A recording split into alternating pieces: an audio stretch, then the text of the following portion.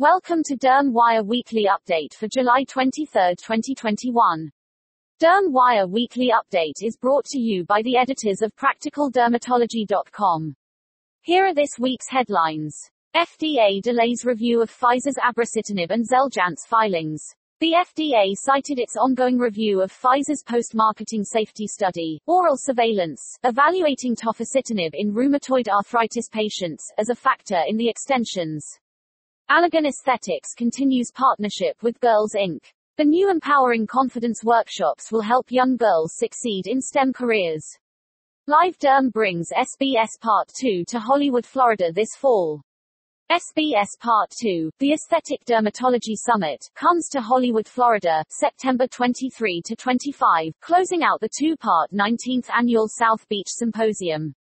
Also in the news, PASI HD, modification to psoriasis severity scale aims at mild to moderate disease.